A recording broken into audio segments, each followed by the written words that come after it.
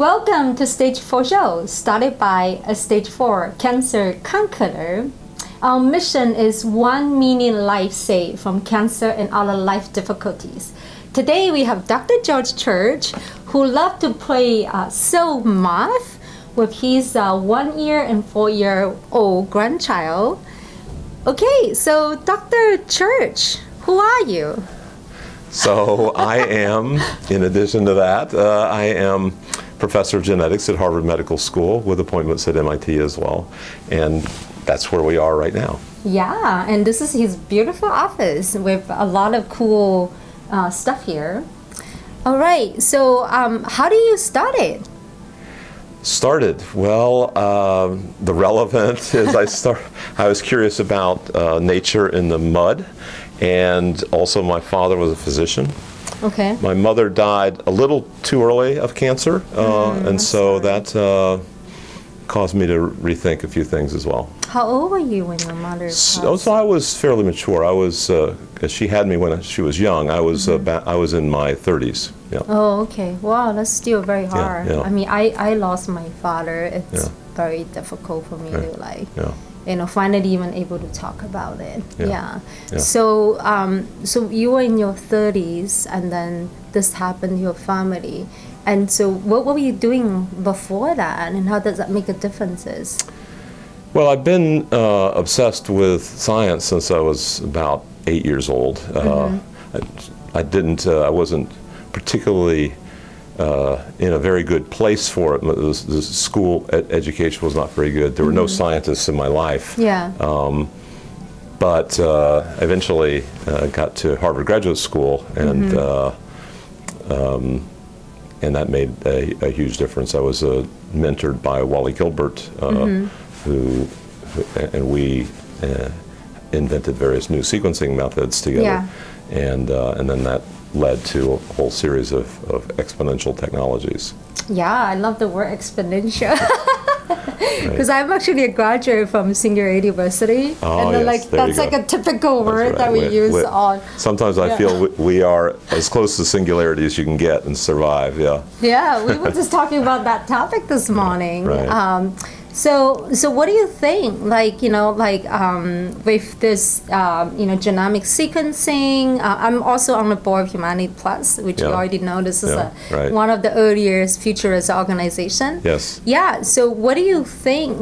Based on your discovery, how far that we have gone, and then where we going? Yeah. And what's your, prediction of by which time there's major changes going to happen? Yeah, the changes are very quick, so you can be wrong by underestimating them. So I've been working on sequencing since I was a teenager, but it changed from about $3 billion to nearly zero in just a few years. So now the cost is sub-hundreds, a few $100s, and you can basically offer that for free and recover your money. So the same thing is happening in many other fields of biology, and almost every field of non-biology you can might be overtaken. So biology is atomically precise manufacturing, for example. Yeah. And so, but one of the early pioneers like yourself, how do you see this whole market growing? You say you started when you were teenagers. That wasn't even a thing, right? No. Back then, And then how do you see the trend over the years? Yeah. So I mean, the trend has been exponential. We all didn't recognize it as such in the 70s, but it's quite clear since then. And not reading and writing DNA. You need to be able to read in order to write, or edit, or gene therapy, or impact outside of medicine, including agriculture and ecosystems. Basically everything is going to be impacted. Our ability to go to other planets, our interaction with our children and so forth. All of this is potentially impacted. Yeah, and if you would give one example, our audience, how this whole gene sequencing make a huge differences, what would be a quick example that you could provide? Right. So probably the one that's furthest along in the clinic is non-invasive prenatal testing, where from the blood of the mother, without endangering the child, you can find out if there's any diseases you need to anticipate. So millions of women have taken advantage of this worldwide already. So that's in the clinics. And then the gene therapies are in clinical trials and are being approved. Yeah, I know. I mean, I personally, stage 4 cancer, I've never thought that I'm going to have this cancer at this age, and I'm very excited about the whole new development, precision medicine. Right. So do you have anything to say specific about that? Right. Well, just like you can test the blood for the future health of your infant, you can also test for cancer. I think that's actually, it's considered very early, but it's, in my view, it's very late. Because by the time it gets into your blood, it's already too far. So you really want more preventative medicine, and many of the things that that add many, many decades to our lives are preventative in cancer. So, avoiding carcinogens and UV and surgery in advance before you even have any symptoms at all, just because of your genetic predisposition, which is done for prostate and breast and stomach cancer. And infectious diseases like HPV vaccines. These are all ways that you can be preventative, but looking at your genome, everybody should know their genome. Yeah. That is preventative medicine. 100% agree. And I'm talking about your normal inherited genome as early as possible. Yeah. And so I know that you say you focus on prevention, and what would be your best advice for the audience that, they wanted to start early and young? Yeah, well, I would say look at your genome. Get your genome. It's incredibly inexpensive now, and it's a lifetime investment. And you may not learn something from it, but you don't know that in advance. It's just like seatbelts. You don't know in advance you're going to need them. Buckle up anyway. And there are some cures as well, like the CAR T cells. We've participated a little bit in that process as well. So yeah. And so throughout this whole process, as one of the early pioneers, like what kind of challenges that you have gone through? Well, the challenges look small at a distance, because when you're on an exponential, basically just being there is amazing. It's like free fall out of the sky. You don't have to do that much work. You just keep make sure your parachute opens. But the challenge, most of the challenges are when you have a wild idea, something that's different from everybody else, is getting funding for that. Because inevitably once it arrives, everybody says, "Oh, thank you," and then, "Oh, but we're not going to fund the next thing." And then you do the next thing, and they, "Oh, thank you, but we're not going to fund the next thing." Because you can't do this 3 times, and then you do a 3rd time, and it's still everyone is you have to scrape together funds because it's out of the box. It doesn't fit in anybody's preconceived notions, and you have to do it all over again, and it wastes time. And it's getting easier over the years? Well, it's getting slightly easier for me personally because I do finally have a track record. Yeah. But it's not easier for people that train with me necessarily because people say, "Oh, well, they just got it from the environment that isn't necessarily them," and so they have to go through the whole process I went through of proving themselves. And I don't think we should be getting funding without some sort of evidence, but it would be nice if it got it earlier, so that you could spend more time on the science and less time on fundraising. Yeah, and then is there any other challenges that you've gone through personally? Well, personally, sure. I mean, I had to repeat 9th grade. I had to repeat part of graduate school. I lost my major source of funding just as I was coming up for tenure. These are things that would cause most people to be a little nervous, but I think I don't think I have the normal reactions. So how did you deal with it? Well, I mean, I just figure, oh yeah, we'll survive this. This will be fun. This will be an adventure. Yeah. Yeah. Like for me, I'm currently writing the stage 4 book, and we have the web magazine. And one of the things I really want the audience to get is having that grit. Like the personal resilience, really make a huge differences. Like it make a huge differences in my journey of going through cancer. It make a huge differences in whatever the things that you wanted to accomplish in life, right? Because you know, we can all look like great on the outside, but Yeah. inside there's a lot of internal dialogue and self-judgment Yeah. when things happen. Like, are we Yeah. good enough? You know, Yeah. am I up for doing this thing, right? Right. Yeah. Yeah, some people have the motto that failure is not an option. I think failure really should be an option if you're going to want to make big changes. But we want to fail fast, pick yourself up, and the faster you get up and do the next thing, or the more things you're doing in parallel, the happier and more effective you're going to be. Yeah. And so is it anything, family or friends, or any creative arts or music and dance or exercise or anything, like when you feel like you're stressed, you know, you couldn't get this funding or whatever?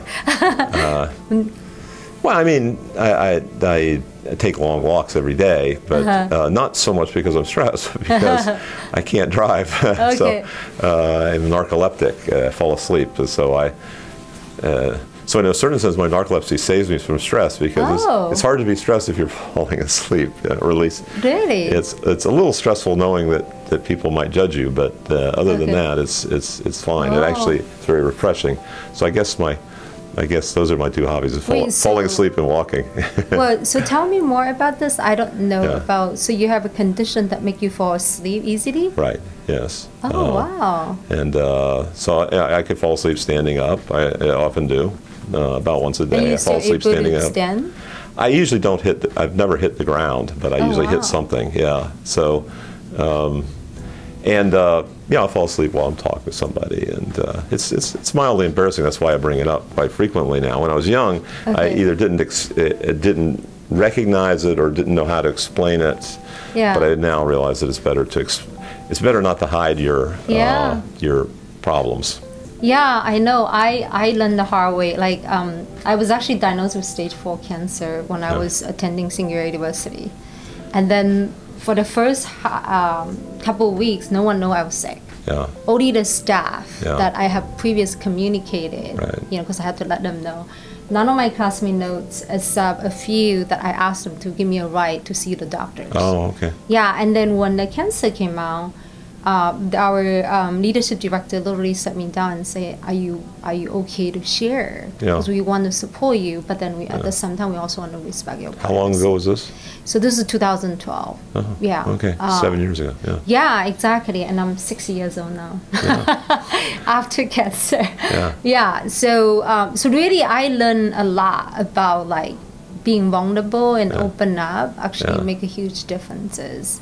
Yeah. Yeah, And then because I was willing to share at that point, Yeah. what my doctor told me is like, this is too big for you to carry yourself. Yeah. You know, like rely on your Yeah. community. And I think that really speaks to me. Yeah. And then so when I started to open up, Yeah. the amount of love and support that I got from this community was incredible. It made a huge differences. Yeah, so I'm glad that you also share that with our audience.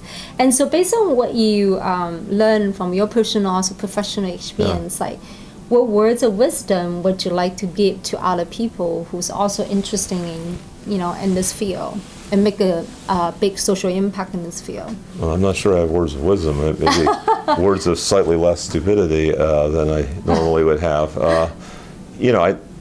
I think there's many ways that you can succeed and make a contribution. There's not one way. It's important to realize that early on. You don't have to be super gregarious, or you don't have to necessarily just put on the blinders and not look up. You can be very good at math or not. You can be good with people. People is a surprisingly big role in science, is being good with people, but it's not necessary, et cetera. I mean, so that's one thing, is there's a great diversity, and neurodiversity is, I think, embraced more in science than in many other fields. We want people that are, by maybe some industries would be considered broken, but in science they can make gigantic contributions. And it can be a very cooperative feeling. Is to make progress, you really have to share. So Yeah. I think that's worth considering embracing that. I hope that's wise Yeah. advice. Yeah. So it sounds like you're saying a lot of teamwork and collaborations, Yeah. right? Yeah, but if you don't like that, you can also do it other ways. Yeah, that's the Yeah. I just finished a 1-year team management leadership Yeah. program where I really learned like huge differences Yeah. when you have a team, when you Yeah. know how to lead a team and make a huge differences. Mm-hmm. And so for our younger generation, like Yeah. your grandchild who's Yeah. growing up, Yeah. 1 and 4-year-old. Yeah. Who be interested in getting into this field, Yeah. what would you recommend? Like what kind of tips and tools? Any Yeah. books that you recommend them to read? Right. Well, 1 and 4 is a little young, Yeah. but actually they're reading books about women scientists and things like that. I think it's changing rapidly. That there's I think synthetic biology is going to be a big field. Yeah. Possibly one of the biggest in the history of science and engineering. Neurobiology is going to be important. Things having to do with growth, development, cancer, aging, extremely important.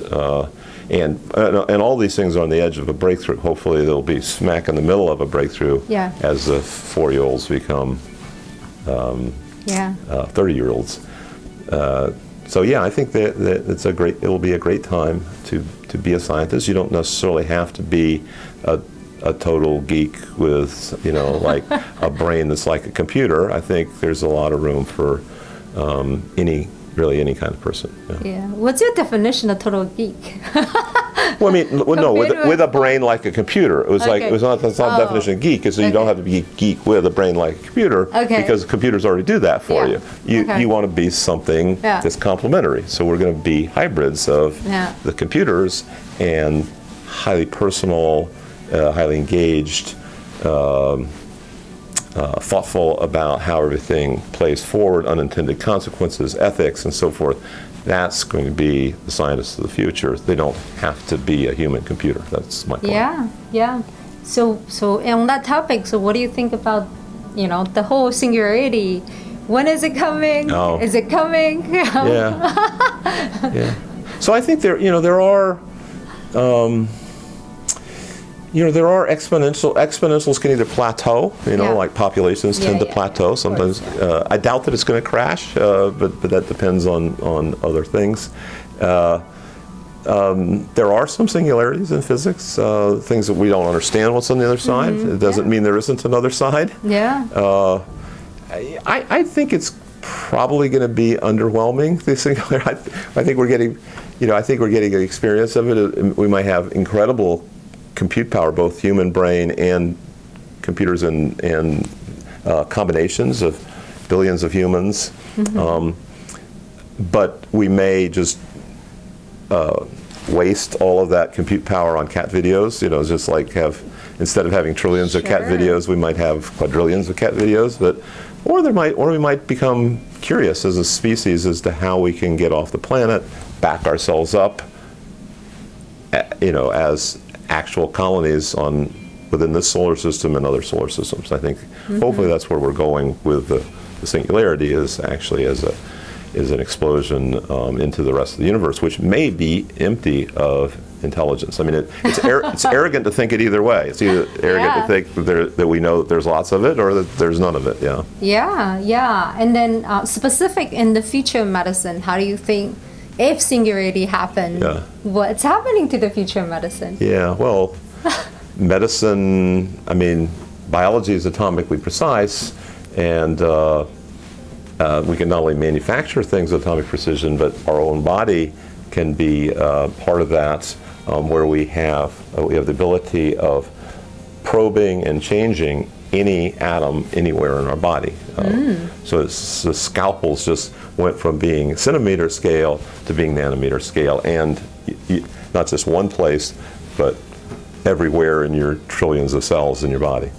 So it sounds like to me it can be self-modifying, right? Well, we Self-healing are and already everything. self-modifying. It's just you're going to be more precise at your self-modification. Yes. Okay, great. I wanted to invite you to give 3 powerful words to our audience. What would that be? three powerful words. Yeah, I mean, there's three right there. But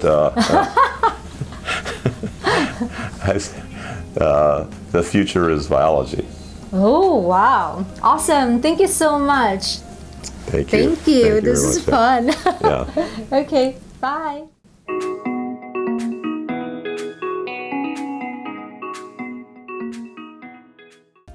Hey, Stage 4 Show fan! I hope you loved this interview.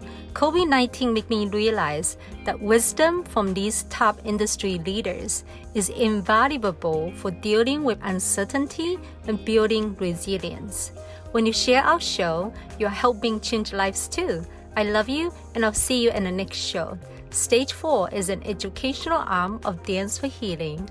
Check out our COVID-19 initiative at www.stageiv.org and www.dance4healing.com.